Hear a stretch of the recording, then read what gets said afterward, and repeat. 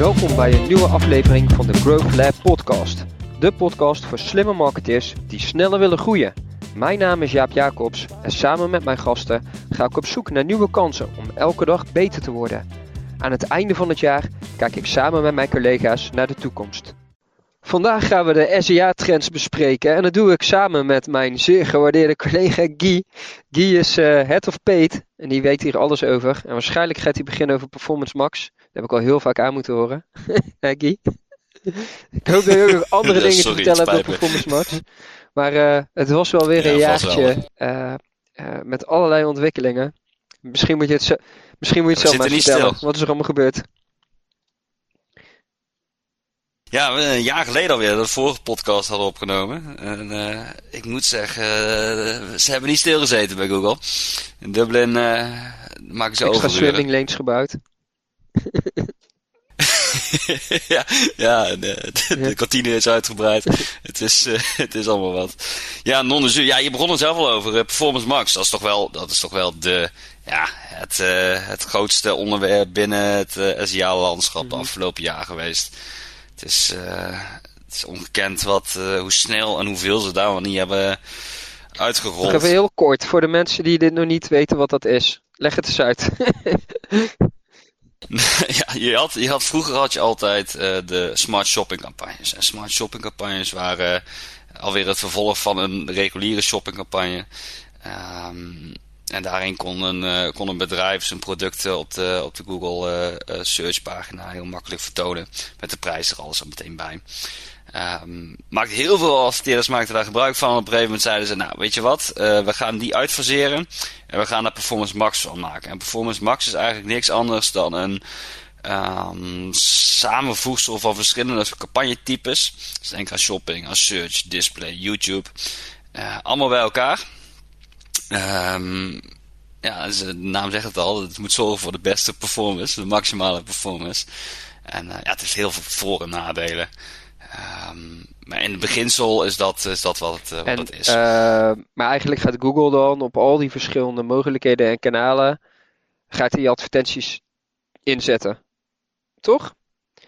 Ja, absoluut. En dat heeft het als grote voordeel dat je automatisch een marketingstrategie krijgt wat meerdere verschillende touchpoints heeft. Dus je kan zowel op search zichtbaar zijn als op display, als op YouTube. Net wat het algoritme het beste lijkt. Dus dat is een groot voordeel. Het grote nadeel is wel dat het voor heel veel adverteerders, voor alle adverteerders eigenlijk, is het niet mogelijk om te zien waar je dan precies wordt uitgeserveerd en hoeveel. Dus je moet je voorstellen dat je nou niet meer inzichtelijk hebt hoeveel spend er nou precies naar display gaat, hoeveel naar YouTube, hoeveel naar search, hoeveel naar shopping.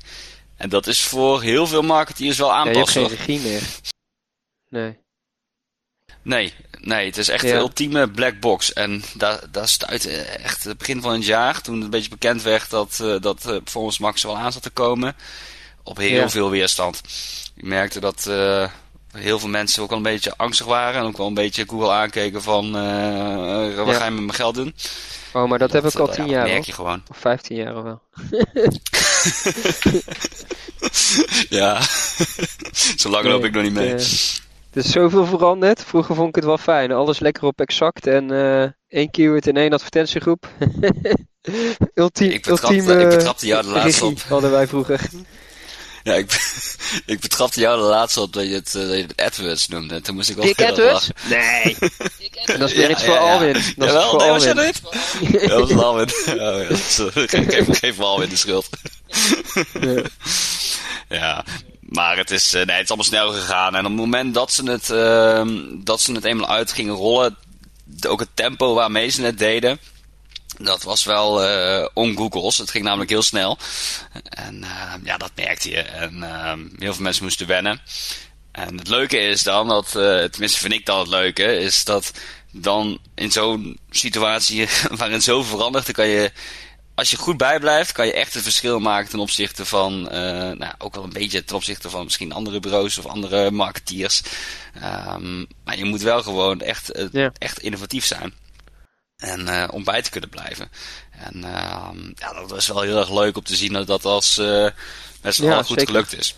Hey, en zijn er al wat best practices bekend over Performance Max? Of hoe ga jij er dan mee om? Want ja, je wil niet zomaar een pot met geld geven zonder dat je weet wat ermee gebeurt. Dus ja. Nee, klopt. Kijk, bij Performance Max worden er... dus heel veel dingen worden natuurlijk zijn geautomatiseerd, kan je niet meer aanpassen. Maar hetgene wat eigenlijk wat echt het allerbelangrijkste is geworden, is de accountstructuur. En dat was al belangrijk. Maar je merkt gewoon dat je daar wel steeds meer het verschil in kunt maken. Dus hoe maak je een bepaalde accountstructuur? Hoe maak je een opsplitsing misschien tussen bepaalde campagnes? En daar zijn wel verschillende manieren voor. Ook een beetje afhankelijk van welke data je allemaal hebt. Ik bedoel, het liefste, laat ik het even uitgaan van het optimum. Het liefste splits ik altijd mijn campagnes op basis van marges in eerste instantie. Zodat je echt duidelijk inzichtelijk hebt van dit zijn de campagnes waar ik gewoon onderaan het meeste geld mee verdien. Elke ondernemer vindt dat natuurlijk interessant. Maar goed, dat moet natuurlijk wel veranderd zijn. Andere mogelijkheid is opsplitsen op basis van performance. Dus dat je echt gaat kijken, welke producten doen het nu heel erg goed. Ongeacht hoeveel marge erop zit. Welke hebben een hoge ROAS, welke hebben een lage omzet. En dat je daar echt een splitsing in maakt. Dat zijn eigenlijk wel, dat wordt wel steeds belangrijker bij Performance Max. En ik zal de deep dive zal ik je besparen. Moeten bij de trends houden, hè? Ja. Hey, en even over trends gesproken, dat is misschien een beetje persoonlijk, maar ik begin een beetje aversie te krijgen soms tegen Google Ads. Sorry Guy. Maar ja, Google Ads gaat er altijd met de bite vandoor en zegt altijd van ja, deze conversie komt dankzij ons. Even heel plat gezegd. Alleen ik zie dat Google zich wel een beetje zorgen begint te maken. Want laatst was ook de vice-president had dan een statement afgegeven. Waarbij hij aangaf dat hij toch wel zag dat TikTok behoorlijk in opkomst was. En ook gewoon heel veel van die zoekopdrachten eigenlijk overneemt. Dus mensen gaan niet meer zoeken op Google, maar op TikTok. Nou, ik denk wij zijn misschien al wat ouder ten opzichte van een aantal andere collega's. Wij zijn nog niet van die TikTokkers. Maar ja, het gebeurt wel. Dus ik vraag me af, gaat Google dat voelen? En zo ja, wat gaat Google hier tegen doen? Dat er ook andere mogelijkheden ontstaan. Meer concurrentie misschien. Ja, je merkt het zeker. En wat je terecht zegt, ook vooral generatie Z en I en welke generatie je nog meer hebt. Vooral de jongeren, die gaan gewoon heel erg op zoek in TikTok en Instagram ook, maar TikTok wel vooral. Restaurants gaan ze op zoek van waar ga ik een leuke hotspot, maar ook gewoon kleding. En je merkt bij Google dat hun antwoord daarop eigenlijk YouTube is. Heel veel mensen weten het niet, maar YouTube is natuurlijk gewoon onderdeel van Google. En ja, dat is ook qua content en qua display. Ja, kan je daar gewoon komt het dichtst in de buurt bij een TikTok. Zoals ze nu bijvoorbeeld hebben gezegd van we gaan weg van alleen de traditionele 5 seconden bumper video's of de 20 seconden non-skippable. Maar we gaan ook wat meer op Google Shorts inzetten. Dus echt kleinere video's. En kort van karakter, snel. Snel weer door. Dus je hebt een lage spanningsboog nodig. Dus daar gaan ze wel steeds meer op richten.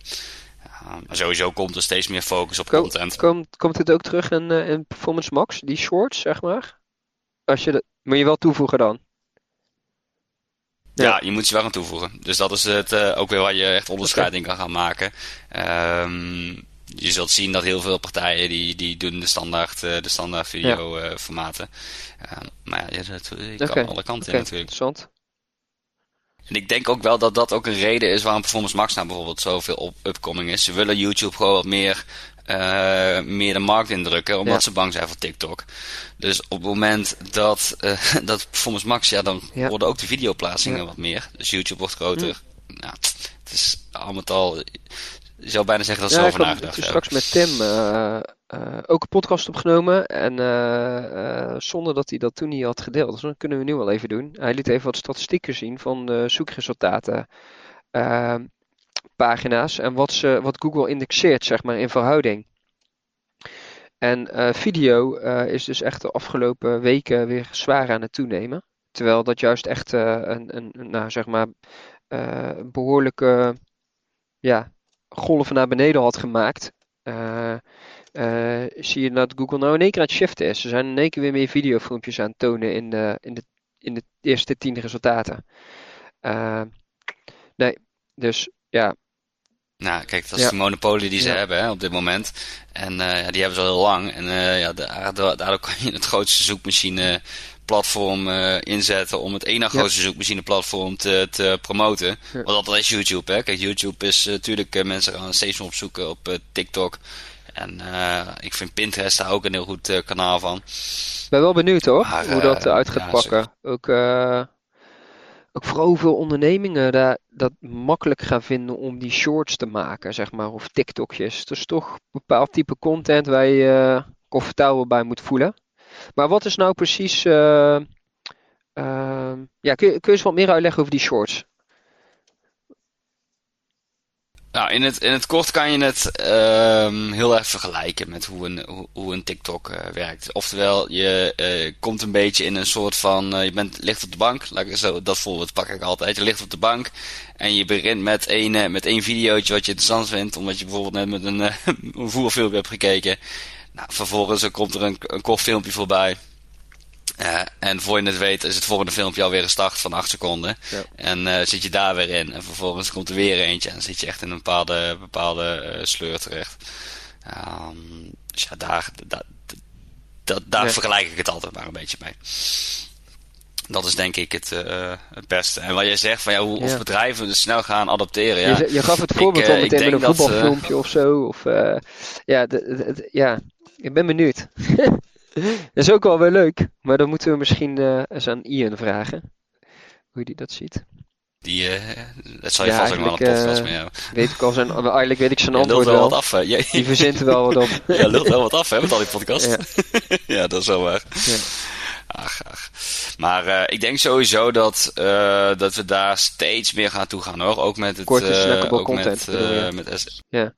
Ja, nou vooral content met assets. Kijk, op een gegeven moment kan je dadelijk het meeste impact nog maken met content, als dat niet nu al is. Kijk naar Performance Max. Je kan nu nog sturen op een accountstructuur. Je kan er een biedstrategie aanpassen. Hier en daar wat best practices implementeren. Maar uiteindelijk lever je vooral de content aan Google en zeg je, ja, dit wil ik bereiken. Go for it.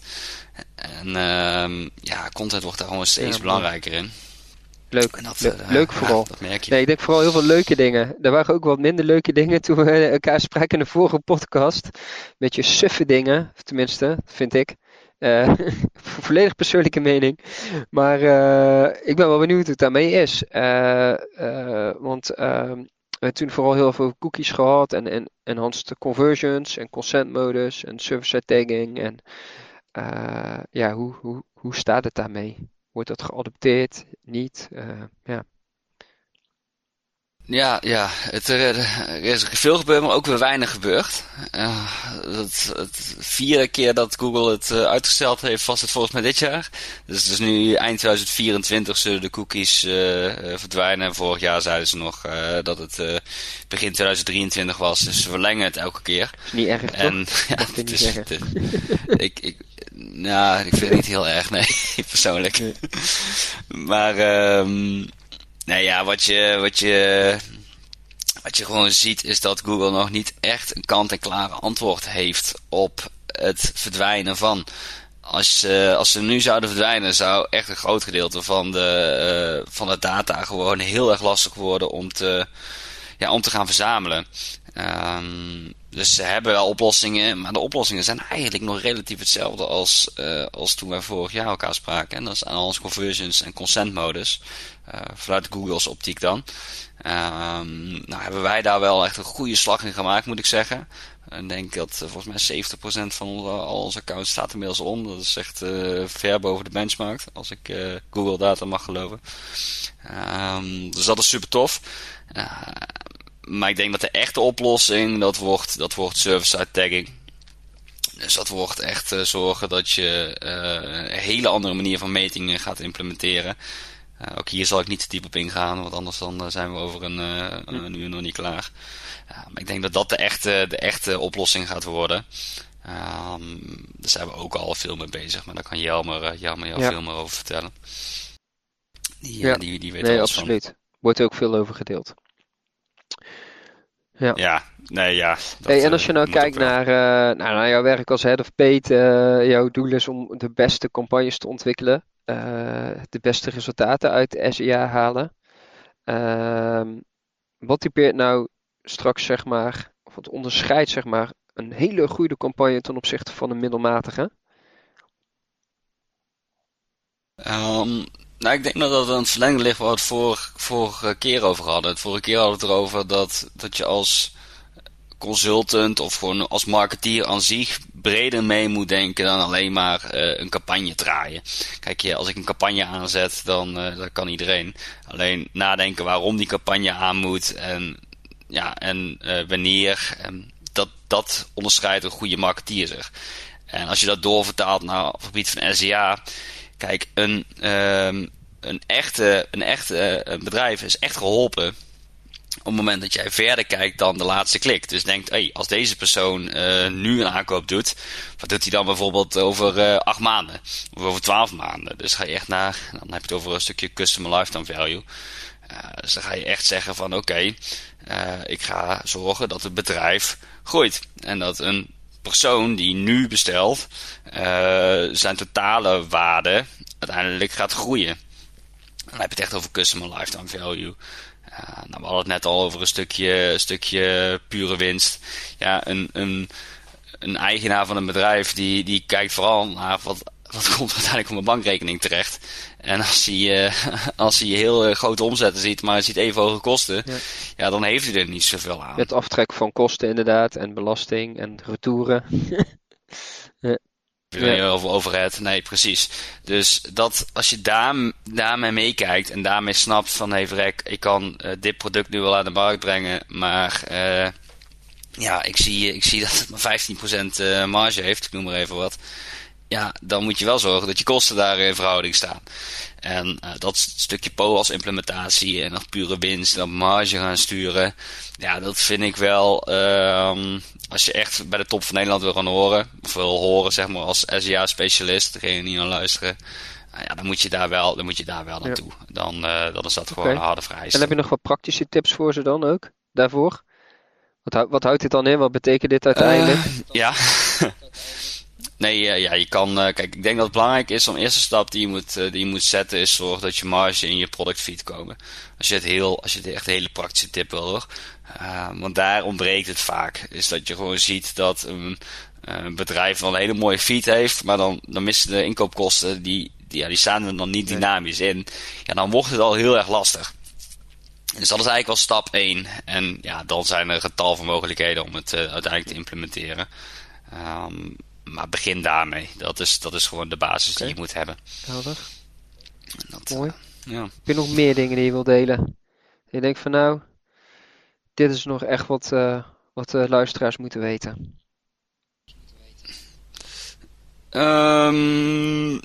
Ik vind het wel grappig dat ik hoorde steeds vaker mensen zeggen, Google Ads, het wordt steeds meer geautomatiseerd en je hoeft helemaal niks meer te doen. En ik hoor zelfs sommige mensen zeggen dat ik over een paar jaar werkloos ben.